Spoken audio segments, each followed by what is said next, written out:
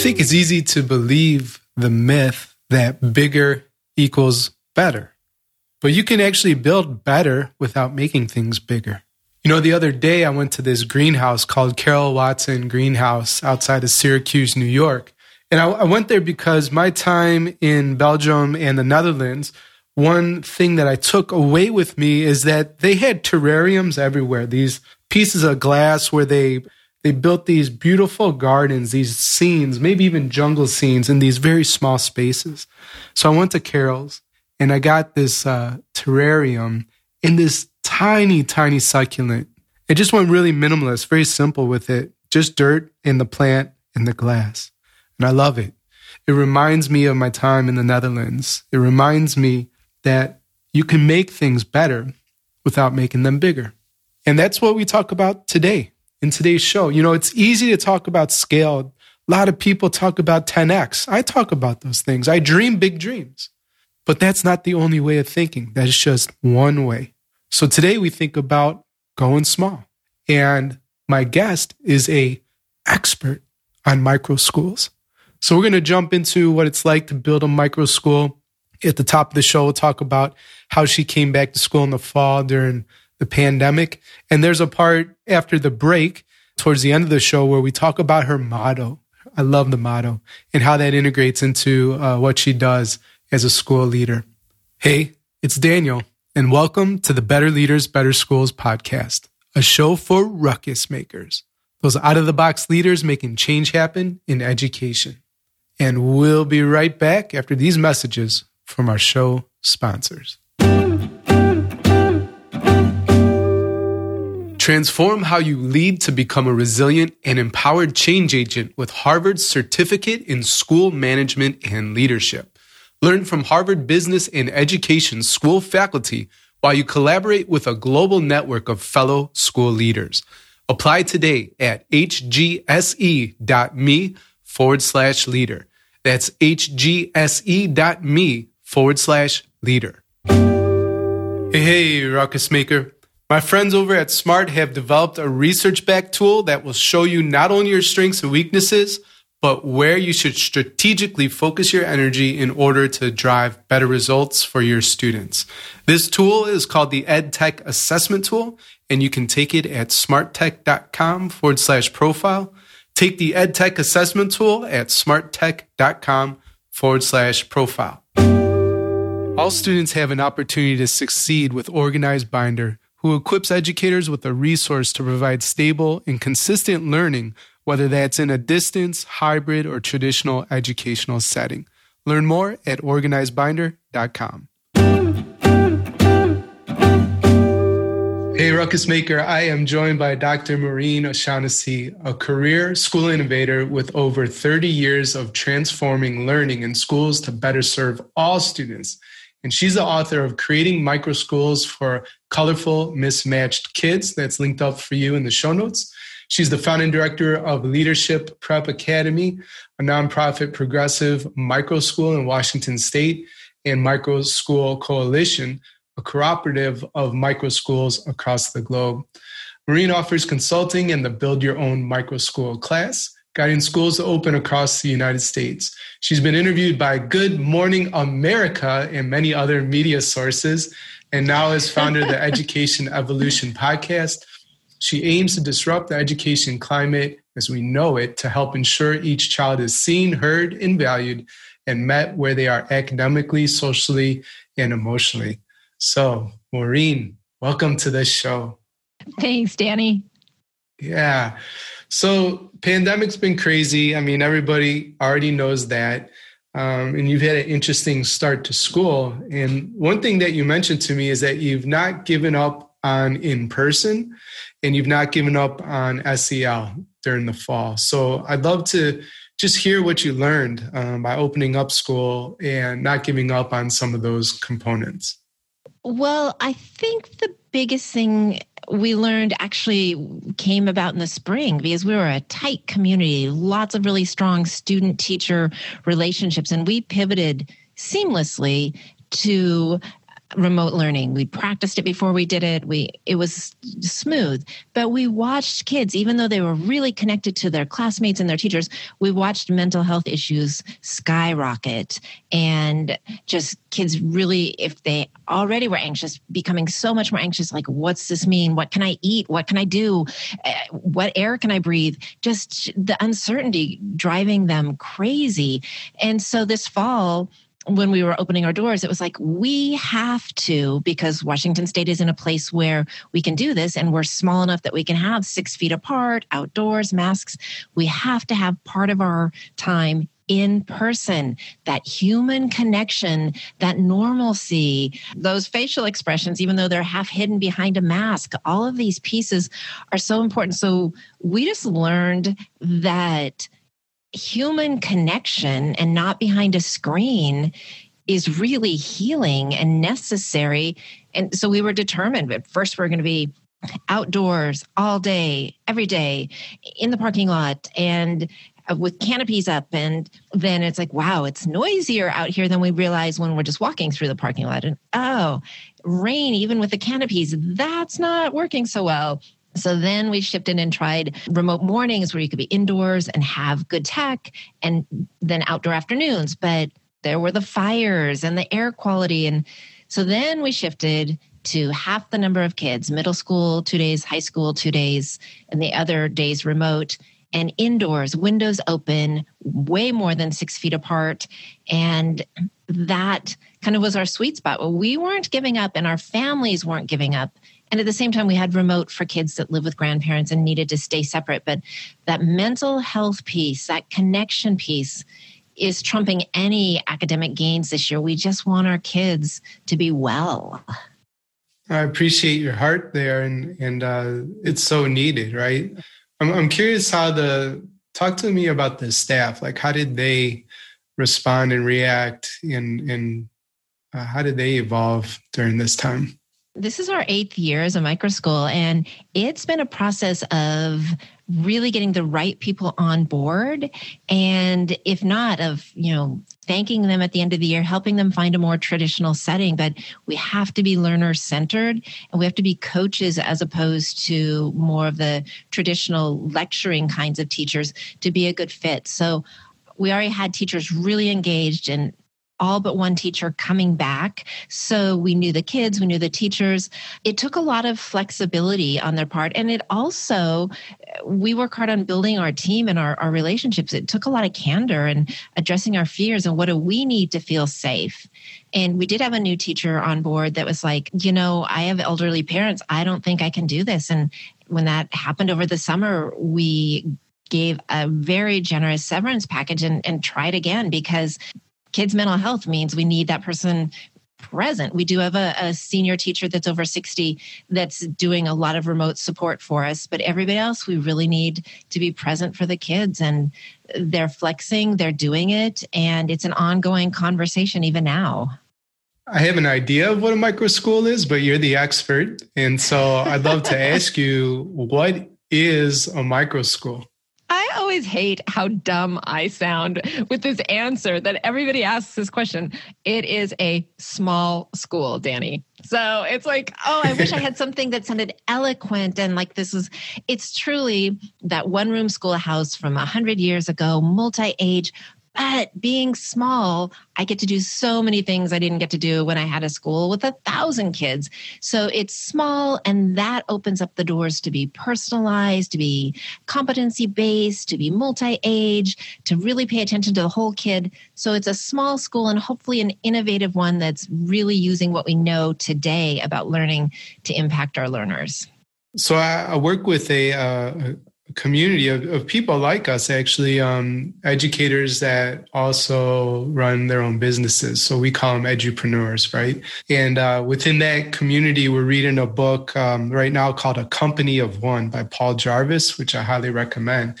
I'm sharing that to say, I think your definition is just fine, because one of the big ideas that we were talking about today that I think is good for everybody, folks running a business, folks running a school. If you're a leader, you're a leader. But it's the idea of questioning growth, growing for growing's sake. And 2 ideas that he shared that really impact me is how do you build better instead of bigger? I think that's really great.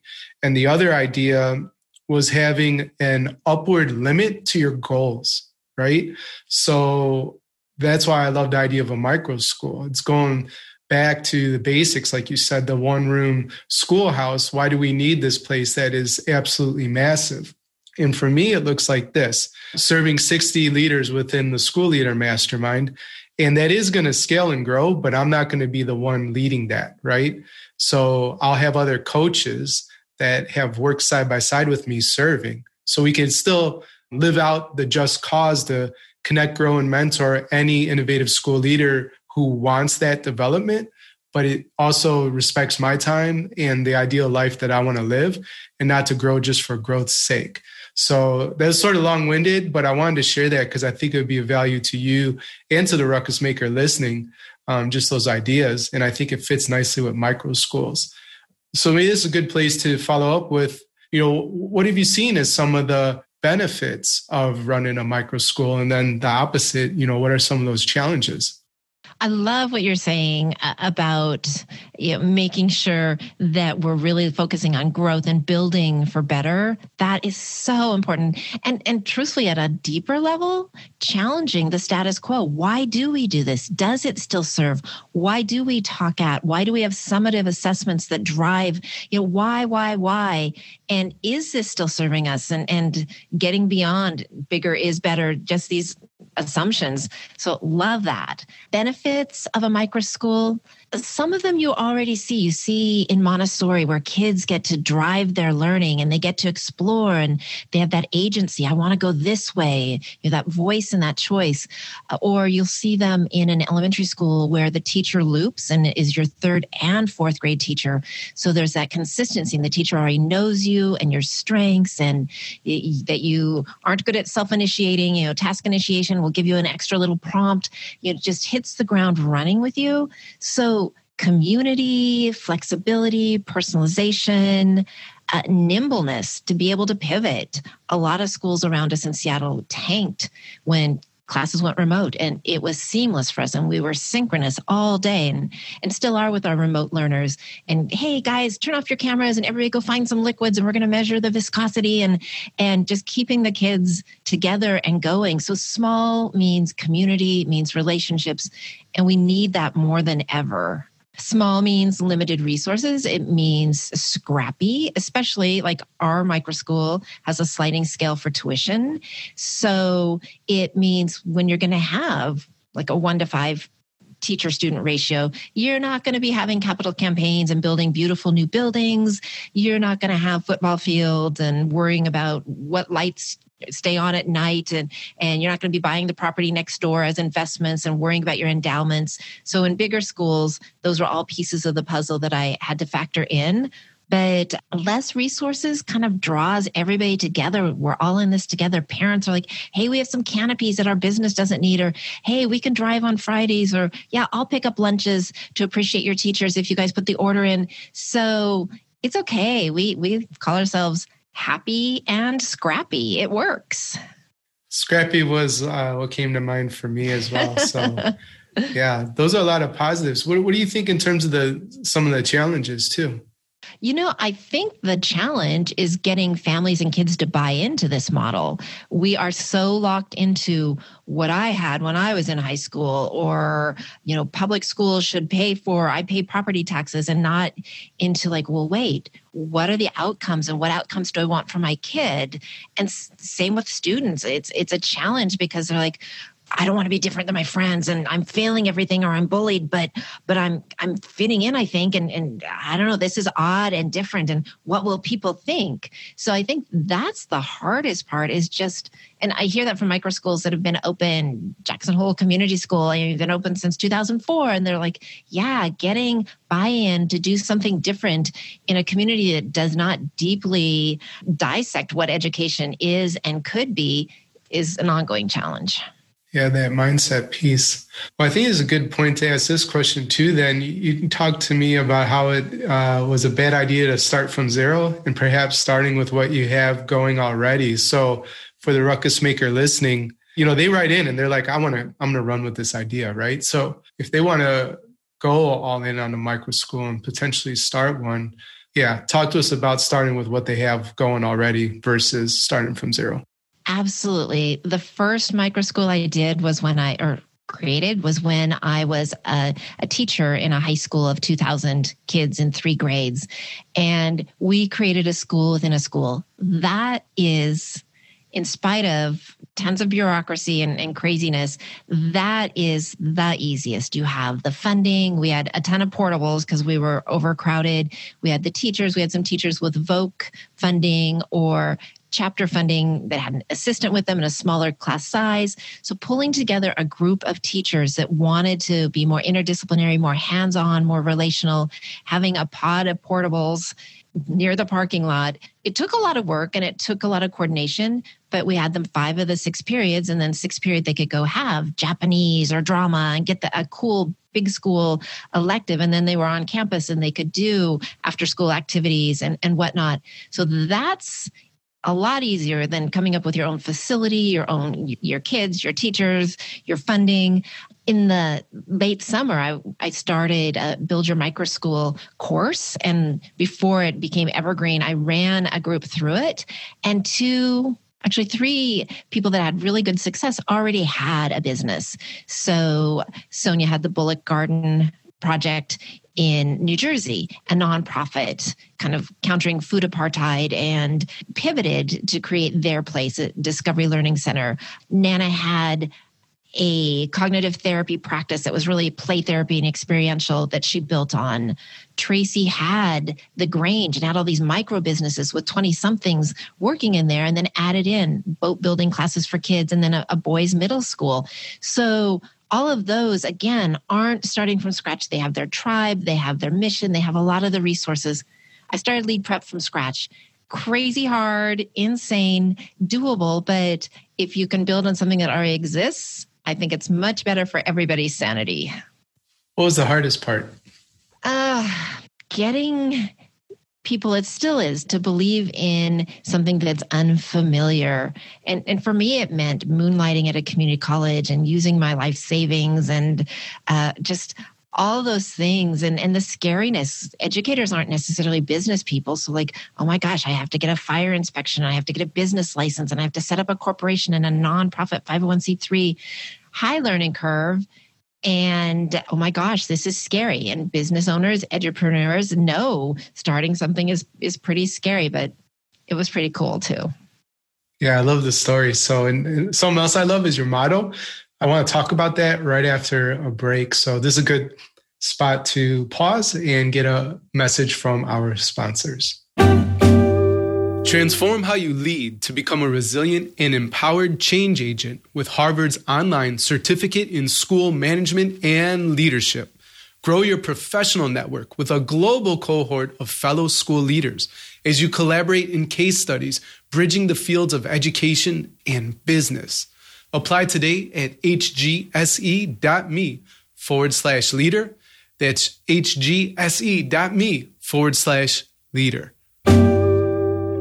SMART has an incredible research-backed tool that allows you as a leader to self-assess your capabilities at the school level or broader to help you with planning and prioritizing. Discover your strengths and best area of focus across 5 different modules, including leadership and remote learning. The tool inspires collaboration with your colleagues and provides massive value whether you complete one or all 5 of the modules. You'll get a personalized report that shows where you stack up against other ruckus makers and maps some areas of focus that will have the greatest impact for you. Take 10 minutes and get started with this EdTech assessment tool today. I suggest beginning with the Strategic Leadership module. Check it out at smarttech.com/profile. That's smarttech.com/profile. Today's show is brought to you by Organized Binder. Organized Binder develops the skills and habits all students need for success.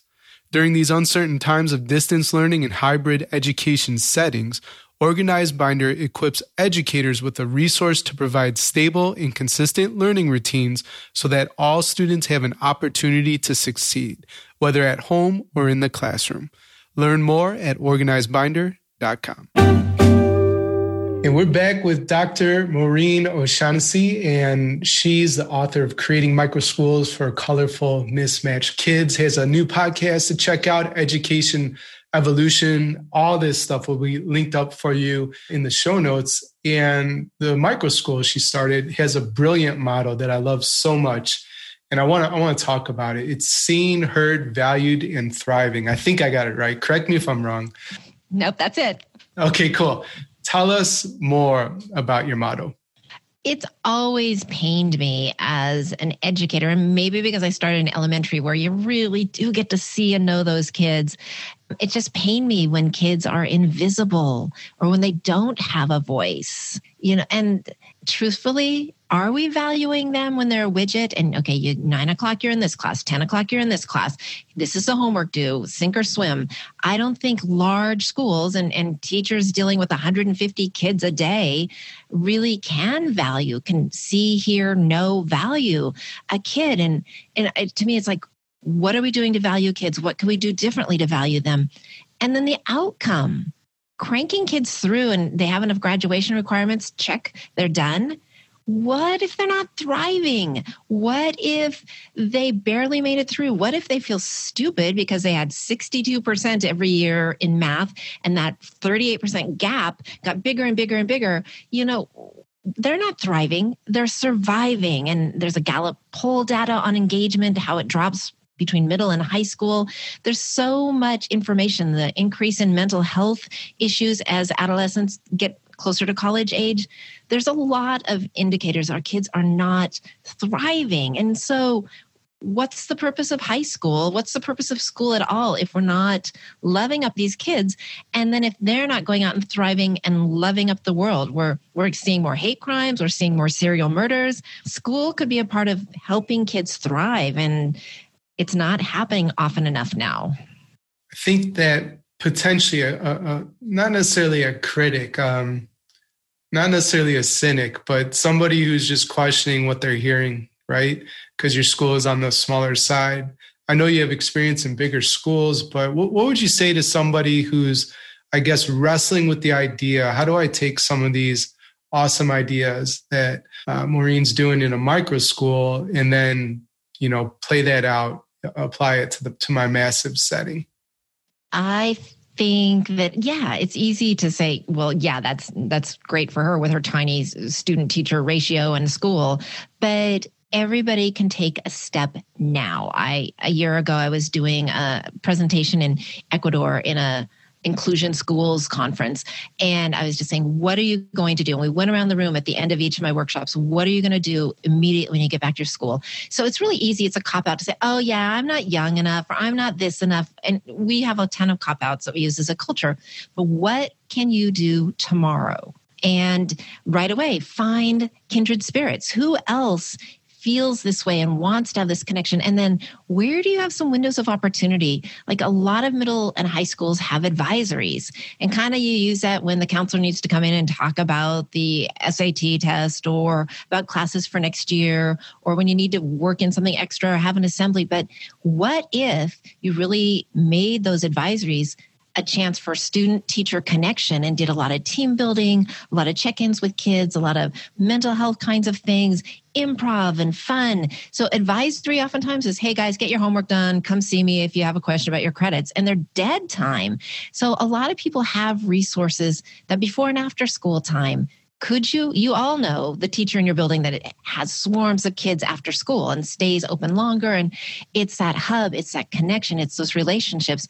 Teachers are doing it. Find them, make it official, and support them. It's really hard to go against the grain and do something different. And sometimes colleagues are resentful. And I did a whole doctoral dissertation on that. So support these cool changes and don't let them be shut down because it might make another colleague uncomfortable.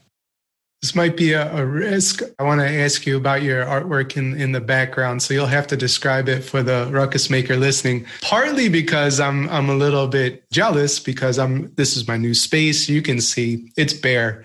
Like there's things I want to buy, but the supply chain and I haven't gotten it yet. Oh man, it stinks. The office is like, what's going on? on those walls. So you have a picture, a painting behind you. And can you just describe it to the Ruckus Maker listening? And I'm hoping that it has some meaning to you, but I could be really off. No, you're totally on. It is this beautiful, I love blues and greens, and it's not really tie-dyed. There's an artistic word for when it's a blend of different shades.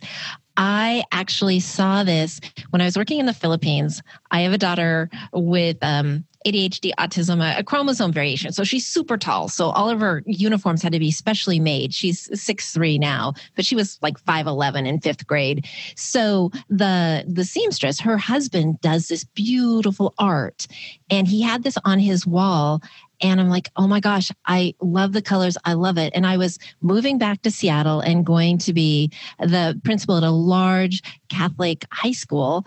And so I wanted to have something in my office that really spoke of caring and the whole human. And so I really wanted to talk about how I lead. And it says in light blue, so you can't really probably see it from there, make me a channel of your peace. And that was my theme for the year. And it's still, I want to be a conduit for peace, for kids thriving. So yeah, it's from my time in the Philippines. It was in my office in the last big school I worked in. And it does have meaning for me. Thanks, Danny. Yeah, it was, like I said, a bit of a risk, but I think we get to know you a bit better, and there's always a story there. And for the Ruckus Maker listening too, I think bringing your full self to your leadership and to your school and sharing these stories, right? And even telling your staff, here's why this is up in my office. It just makes you more human, and you connect and build those relationships. And at the end of the day, I believe that it makes you a more effective leader. So thank you for going there with me, because you could have said, shut up, Danny. I don't want to talk about the painting. No, thank you. I agree. Being human is one of the best gifts we can give our teachers, and it gives them permission to be human too. Yeah. So Maureen, what message would you put on all school marquees across the globe if you could do so for a day? Is each of your students thriving? ? If not, what are you going to do? What are you willing to do about this immediately? How's that? Love it. Here's the last question. You're building a school from the ground up. You're not limited by any resources. Your only limitation is your imagination. How would you build your dream school, and what would be your top 3 priorities? Wow. I really believe in synergy. So I would get some people that I think are amazing. And whether it's as consultants, and there are some cool people doing stuff around the US, Big Picture Learning does a lot of cool stuff. I would be pulling from all these sources and get a tribe of people that are equally on fire, but maybe that have complementary skills. So I'd get together this group. And now I've forgotten the second half of your question. Well, we love the synergy part, and it's really just about what would be your priorities then building that school, the top 3? I really believe in UBD or reverse engineering. So I'd really want the priority to be, what's our outcome going to be? What's our essential question as a school? So that we're not just like, oh, golly, I like this and I like that. And we have all these random ideas. Where are we heading? Because if you don't know where you're going, any route will get you there, they say, and it won't get you there. So very clear on where we're going, and really clear on what tools we see. Are we a flipped school? Are we a nature-based school? Who are we? So big picture vision, who are we? And then parameters, who are we not? Okay, like our school is not an elementary. We don't have kindergarten kids, because you can't be everything to everybody. And getting that clarity, that container, then there's actually a ton of freedom to evolve. So that's an exciting question. How fun. Maureen, thank you so much for being a part of the Better Leaders, Better Schools podcast. Of everything we talked about today, what's the one thing you want a Ruckus Maker to remember? That you can be the one throwing starfish back one at a time, making a difference so that kids thrive. Get on it. Do one thing every day that is helping kids thrive. Thanks for listening to the Better Leaders, Better Schools podcast, Ruckus Maker. If you have a question or would like to connect, my email, Daniel@betterleadersbetterschools.com, or hit me up on Twitter @AlienEarbud. If the Better Leaders, Better Schools podcast is helping you grow as a school leader, then please help us serve more ruckus makers like you. You can subscribe, leave an honest rating and review, or share on social media with your biggest takeaway from the episode. Extra credit for tagging me on Twitter at AlienEarbud and using the hashtag BLBS. Level up your leadership at betterleadersbetterschools.com and talk to you next time. Until then, class dismissed.